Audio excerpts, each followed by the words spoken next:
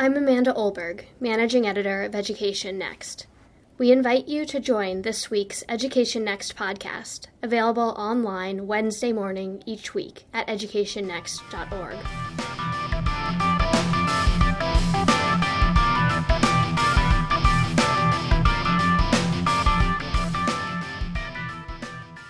It's now been almost 25 years since the first charter schools opened their doors in Minnesota in the early 1990s.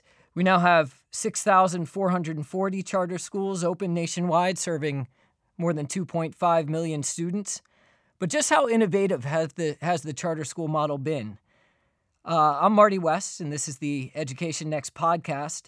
I'm joined today by Deborah McGriff. She's managing partner at New Schools Venture Fund.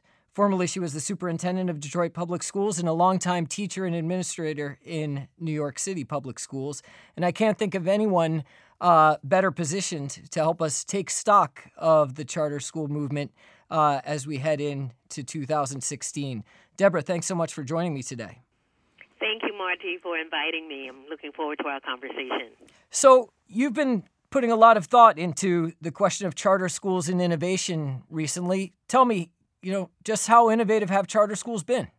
If you ask the National Alliance for Public Charter Schools, Nina Reese, she will identify a number of ways in which charter schools have been innovative over time, whether it's been extending the school day, helping to close the gap between low-income students and others, and many are performing as well as the state, as the affluent students in their states. But we've all come to realize that with higher standards around college and career readiness, that the percentage of our young folks who would have to score advance are not going to get there at the rate that we need them to progress unless we continue to examine new school models beyond the models that we're currently implementing. So new school models, what do you mean by that? There are several interesting groups working on this, and a paper that speaks extensively about how new models can be defined and implemented is dissatisfied yet optimistic, moving faster toward new school models. And I have to admit that the CEO of New Schools Venture Fund is one of the major authors of that paper. Stacy Childress, that is, right? Yes, Stacy Childress, I should say her name. And in that paper, the authors talk very specifically about rethinking time and space, leveraging technology, reimagining the role of educators, working deeply with families and students. There's always conversation about self-directed learners, being student-centered, and personalized learning. And I think one of the most important ideas is that while we understand that content is important, academic performance is valued, at the same time we need an expanded definition of student success, and we need to identify and be able to measure the skills, habits, and mindsets that are needed for young people to be successful not only in school but in career and in life. Yeah, so let's take up that theme. I think that's maybe the most striking aspect of the paper to me, this idea of expanding the definition of student success.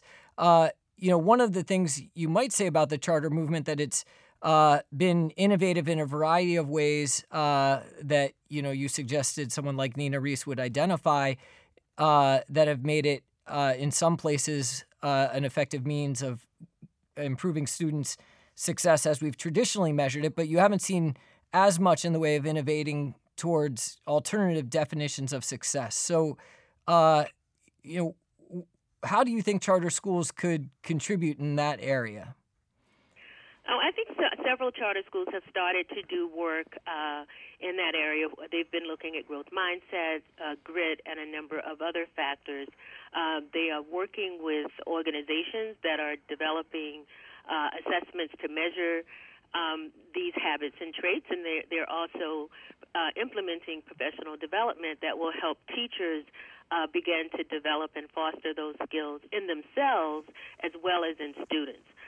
But as we go forward, we need to do more in this area. We need better assessments, and we need better training.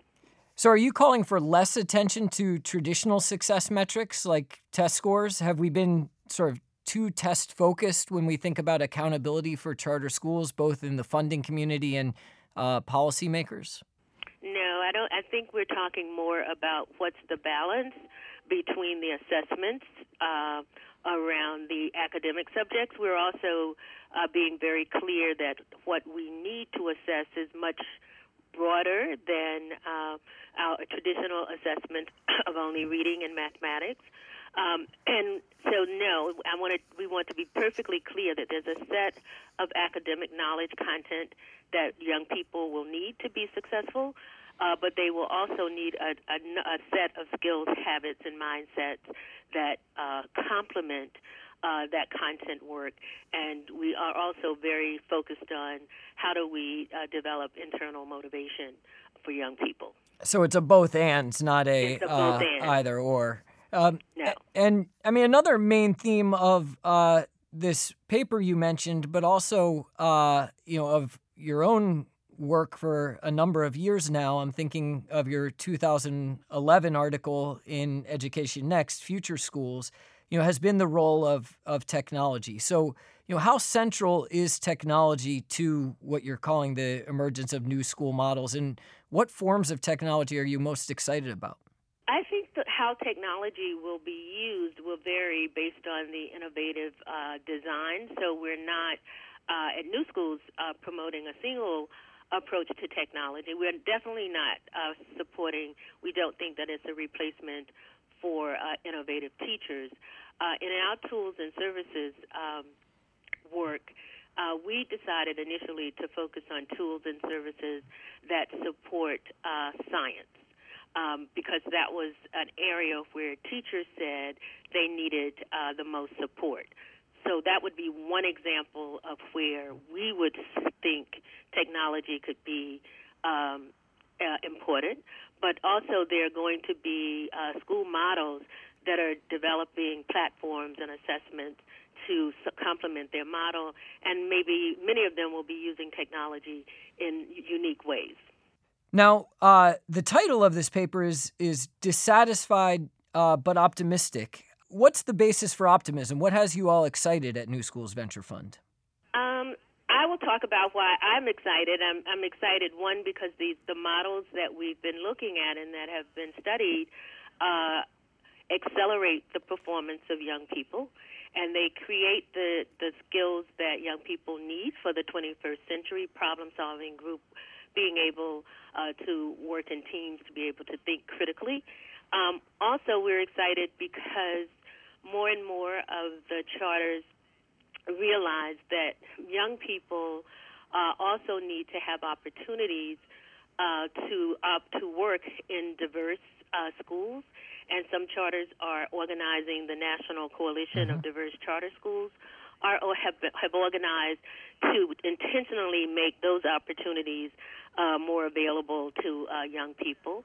The new models that are launching are also committed to finding early adopters and helping and sharing what they're learning with others in the community who want to also facilitate and spread new models. We also know that, and we talk a lot about the importance of talent and human capital in this work, and we are very excited about the groups of organizations who have heard the cries around "done to us, not with us, for us, not by us," and are committing to closing the demographic gap between the students that they serve and the leaders of their organizations. Why is that so important to you as an educator, Deborah? We believe, one, that having a diversity of voices at the leadership role, C-level, CEO, and board level, enhances innovation, which is our topic for today. It identifies a more creative approach to problem solving. We get more relevant ideas, and it builds a more effective and reflective organization. Excellent. And I mean, what have been the big barriers to progress in that area in your mind? When I think in the past in the charter school space, and not with everybody, because there are a number of charter schools or charter organizations that have made community engagement, parent empowerment, community leadership pillars in their designs. Rocketship is an example. Success Charter Network is another example. They're not the only ones. But more and more, the people in a community need to be a part of their own liberation.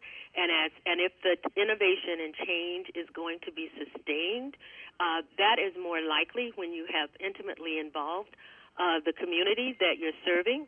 And more, the research is supporting that. Communities are demanding that. And more, as people approach their advocacy strategy, the advocacy strategy has to include the politics, the policy, and grassroots. Excellent. So I guess I want to close the interview by asking you to step back. Look, you've watched education reform in the United States for, many years from a number of different perspectives, as a teacher and administrator, as a district superintendent, as someone in the for-profit education space, and, now as a philanthropist. Where are we headed? And, maybe with the charter sector specifically, but also with school reform more broadly, where are we headed in the next decade and beyond? In the next decade and beyond, I'm hoping that we're going to see the field of innovative school models grow beyond where we are today. We're going to see a level of student performance and success that's extremely higher than the success of especially low-income and working-class students. I think we're going to have more leaders for equity in the movement, and we're going to be taking a very serious look at ensuring that education is really eliminating race and class distinctions and not deepening and solidifying them. Some would hear you that compelling vision and say, yeah, that sounds compelling, but I think we're asking schools to do too much. What's your reaction to that type of, criticism it might be? We at New Schools, one of the ventures in my portfolio is called FREE, the Fellowship for Race and Equity in Education. And one of the things that Michelle Molitor talks about is organizing a community of resistance to individual, institutional, and structural barriers that sustain inequity. And I think that what the innovative new school models are trying to do and what they want to accomplish, it may not be accomplished in the next 5 to 10 years, but the challenge and problem that they're going to take on is how do you make this a reality? That it is unacceptable to have a design that really isn't working for a large percentage of the students. And so that's the goal. And we welcome working with anybody who's going to help us find the solution to this challenge. We're just not accepting it as this is the way it has to be. We need a few other crazy people to work with us on turning this around. But we're not willing to accept something that predictably fails so many students, that motivates the effort to design new models going forward. Well, Deborah, thank you for sharing some of your time with us today. I hope you're right about where we're headed in the future, and good luck with your work to help us get there. Yeah, and I think we will, because when we started with a number of the no excuses schools, many people said it was impossible to close the gap between low-income students and the affluent, and many CMOs have been able to do that. But the reality is that they know that that's not enough, and that we need to do much more. And many of the people who have successful models like Summit, like Achievement First, are redesigning new school models to be able to accomplish more for more students. Well, let's hope you're right. And again, thank you for being with us today. And thank you so much for inviting me. Thank you for tuning in to Education Next's weekly podcast, released every Wednesday morning. For more on education reform, visit us online, educationnext.org.